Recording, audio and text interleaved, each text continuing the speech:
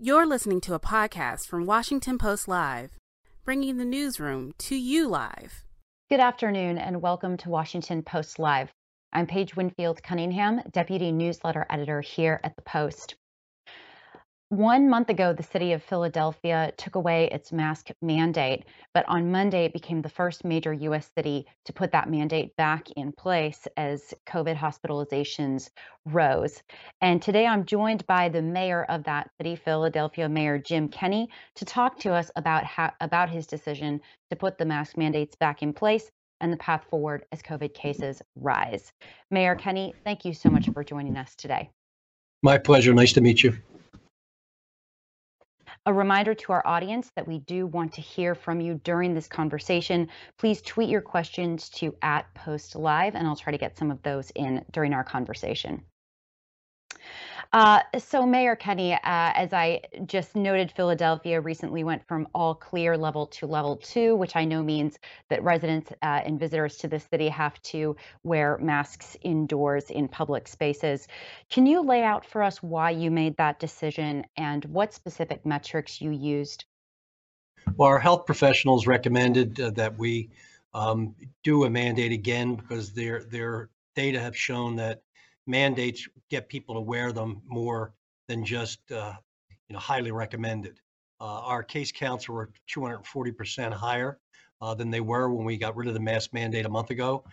We usually track what's going on in Europe, what's going on in Great Britain, and knew it was coming here. And our belief is that wearing masks again will tamp down the case counts and hospitalizations and allow us to continue to reopen and to get back to more normalcy. The mask issue, which I do not understand, and in my lifetime I've never seen anything like it, has become such a politicized issue.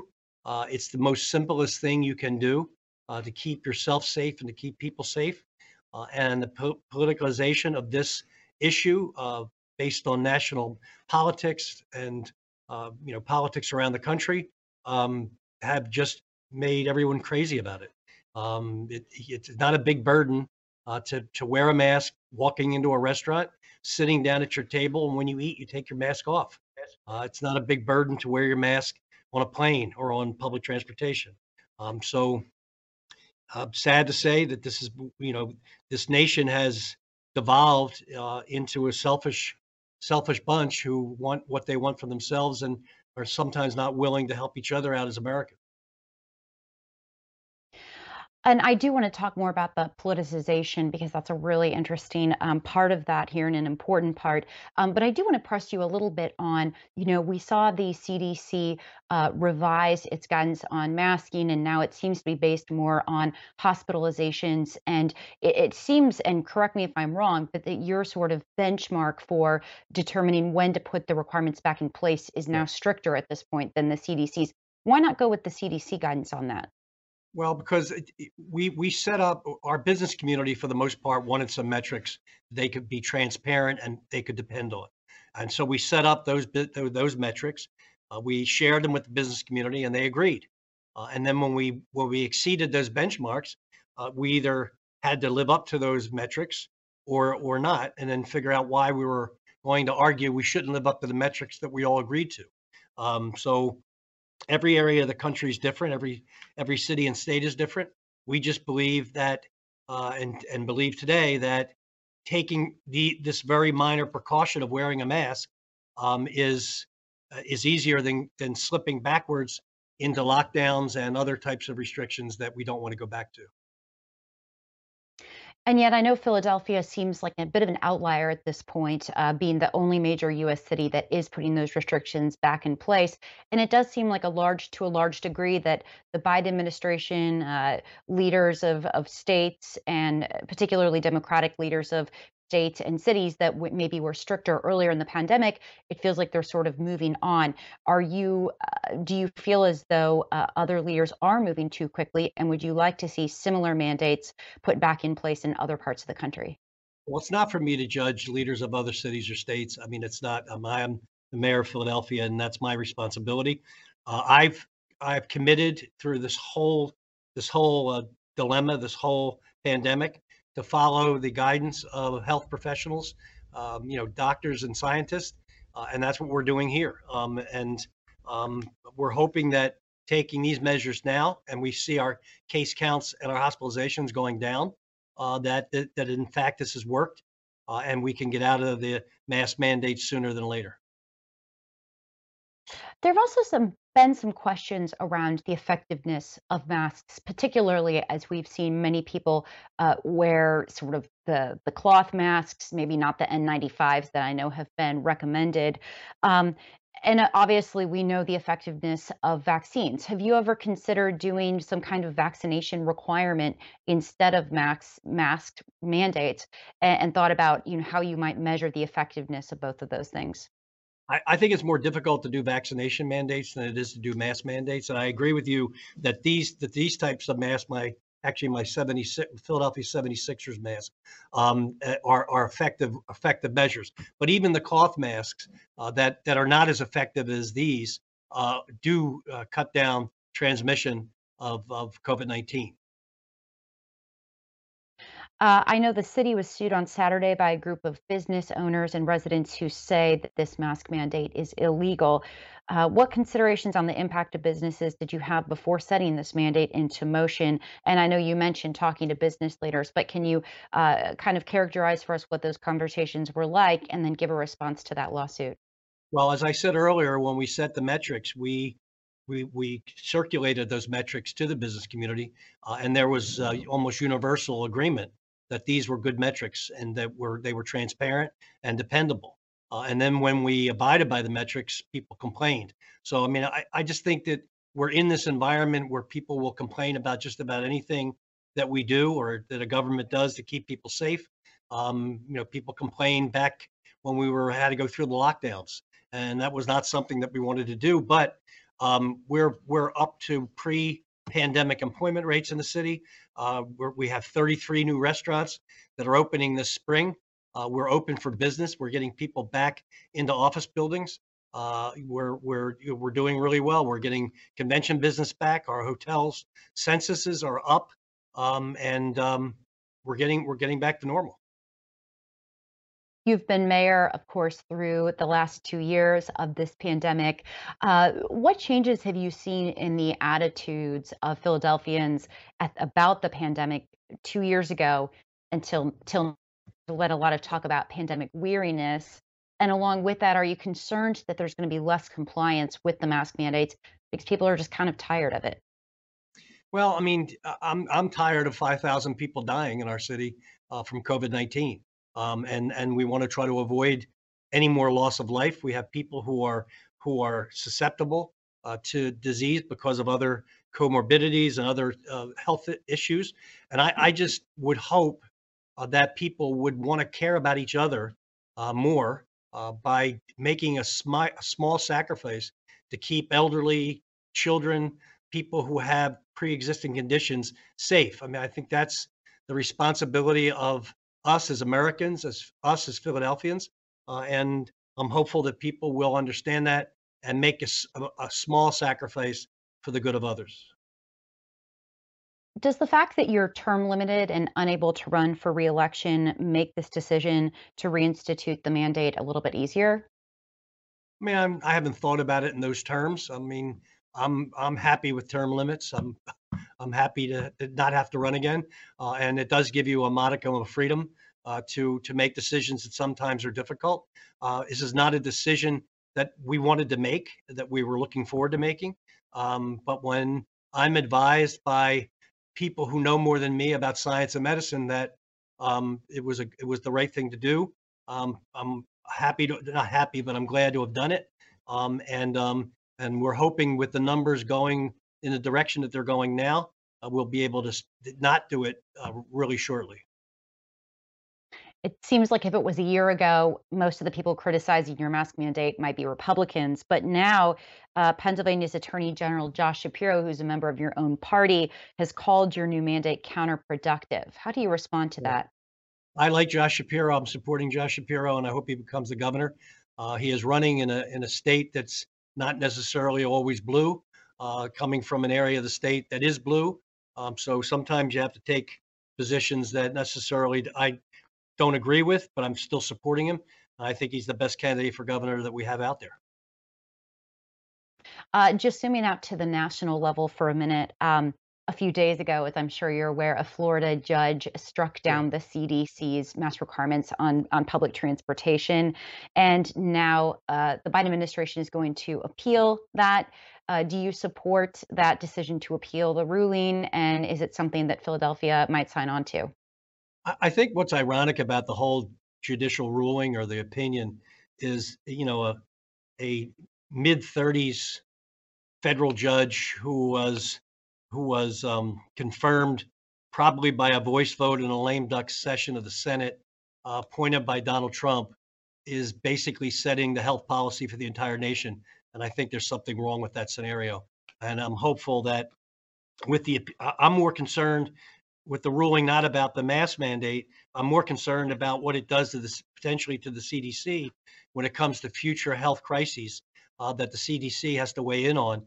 And I think they need to appeal this in order to maintain the CDC's prominence in making decisions on what's good for Americans' health, and not a politically appointed judge from a state that has always resisted science and medicine, um, and um, and should not be setting health policy for the country. Well, and after that ruling, we saw a lot of private companies, airlines, et cetera, lifting their mask mandates, sometimes mid-flight, and that included Southeastern Pennsylvania Transportation Authority lifted its mask mandate for customers and employees. In your view, was that a good call, bad call? What do you think of that? Well, actually, it's not lifted for their employees. Their employees who are driving buses are still required to wear the mask. I don't agree with their decision. They did not discuss it or get together with us on it. I don't think it's the right decision, but they're a separate independent agency that's appointed. Their members are appointed by the governor and the legislature, and two members appointed by me. Um, so, I mean, I can't speak for them and what drove them to this decision, but I think it was a little bit premature, and I would have appreciated a little more of a heads up and a little more conversation. As we look ahead to the next year where we're trying to move past the pandemic, what do you see as the biggest challenge for local elected officials such as yourself? And when does this end? At what point can people feel as though real life, normal life is back? I No, mean, no again, mandates. I'm not a doctor and I'm not a scientist, but my prediction is that this particular health issue will be with us for quite some time. And my hope is that we get to the point that it's more like a flu shot every year, and we don't have the continued loss of life and severe illness. Um, I just think it's going to be part of our health regimen for at least the rest of my life. And again, I never understood the vaccine resistance. We get vaccinated for everything. Kids can't go to school without measles, mumps, and rubella vaccinations, polio vaccinations. How this all got out of control, I think, is probably more Trumpian driven and politically driven. And I don't think it was in the best interest of our country. And I would have expected more from Americans looking out for each other as opposed to resisting and complaining about everything. I'd like to spend our last few minutes talking about drug addiction. And I was reminded of this today because President Biden is announcing his first plan to take on drug addiction in this country.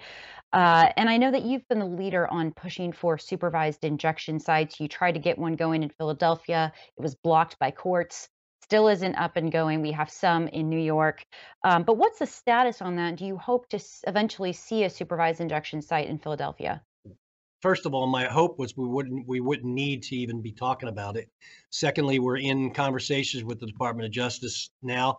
Um, uh, we would not be running the site. It would be run by a nonprofit. Um, from my perspective, if you die of a drug overdose, you can't get better. You can't go to treatment. You can't get your life back. So if you inject in an alleyway or under a bridge somewhere and you lose your life is gone for good. If you are using drugs and can inject in a safe place with medically supervised folks, and you overdose, we can save your life and perhaps get you to a point where you'll get into recovery. And it's basically harm reduction and life saving. I understand how it cuts against people's understanding of whether or not drugs are not a good thing, and that people shouldn't use them. But the fact of the matter is they do use them, and they're dying from them in large numbers. And if we could set up a system or a situation where they can deal with their addiction, inject safely, and not die, I think that's our responsibility to keep people from dying. Have you been able to make progress in your city trying to get more officials on board? Because I know that this idea, as you alluded to, has been really hotly debated among officials, and there's been a lot of concerns about it. Uh, what are the conversations like now, and how are you trying to bring people over to your side of supporting this sort of a thing? Well, after the former U.S. attorney left to run for office, the new justice, the Biden Justice Department is much more realistic about the conversations. Now they have not endorsed it, nor do I expect that they're going to endorse it, but they're at least willing to talk to us about a set of guidelines and rules that need to be followed, from community standards, from police strategy standards, and how it would operate. We're not there yet. They're open-minded and cooperative and helpful, as a matter of fact. Um, and we'll see where we end up. I just want to keep people from dying and give them an opportunity to recover. Well, and as you say, I was going to ask you about that very thing, the position of the Justice Department, because the plan that the administration released notably doesn't address the issue of supervised sites. Had you hoped to get a stronger support from the administration on this? And do you have a sense of why they're not endorsing this explicitly? Well, I mean, they're law enforcement people first and foremost, and it's still, injection of heroin and use of heroin is against the law. So I understand the perspective that they're coming out of. I am thankful that they have been at least open-minded and to have the discussion of whether or not it's feasible and possible. They have, again, have not made a decision yet, and but they've been working with us and with Safe House, which is the nonprofit, to try to figure out a workable plan, if at all possible, and hopefully we can save some people's lives and get them into recovery and get them better. Our time is drawing short, but I do want to ask one last question, and that is the issue of crime, which is getting a lot of attention, of course, nationwide. What's happening in your own city? I know that we've seen crime rates going up, and do you have any plans to respond to that, especially in Yeah. this election year where crime can be a tough issue for Democrats? Yeah, I mean, crime overall is not going up. Violent crime, gun crime, and shootings and homicides are on a severe rise. Um, Philadelphia is located in a state where it's harder to get a driver's license than it is to get a gun. Get a driver's license in Pennsylvania, you have to take a written test, you have to take a driving test, you have to show proof of insurance, you have to do lots of things in order to be able to get behind a wheel. To get your hands behind a gun, all you have to do is go to a gun show in Pennsylvania and buy as many guns as you want, including ghost guns, which you can put together at your kitchen table. So in a state like Pennsylvania, it is more challenging for cities like Philadelphia to control the flow of guns into our city. If you look at New York City, for example, and New York State that have very strict gun laws, it is harder to get a gun in New York than it is to get it in Pennsylvania. Same thing with California, Massachusetts, and they have less of a gun violence problem than states like Pennsylvania, states down south, Ohio, Indiana, those places. So I'm not looking. I'm not. Don't think we're going to get gun control anytime soon. I would like to get some control on straw purchases of guns. The legislature won't allow us to implement our own straw purchase gun laws. We're in court. We're in state court trying to get some independence, some ability for us to control our own destiny. Our Philadelphia Police Department took 6,000 guns off the street last year, and they're being replaced almost simultaneously. Every time we take one off, one more pops up. They're getting into the hands of 14, 15, 16-year-olds who settle their disputes with their peers by shooting each other, as opposed to what we did when we were younger, which would be a fist fight. So we're struggling with that. We're investing in violence prevention efforts. We're bolstering our police department, and we're working with our law enforcement partners on the state and federal level to get control over some of the activities that are going on our streets. Well, Mayor Kenney, we are out of time, but thank you so much for joining us here today. It was a fascinating conversation. My pleasure. Nice meeting you. Thanks. Thanks for listening. For more information on our upcoming programs, go to WashingtonPostLive.com.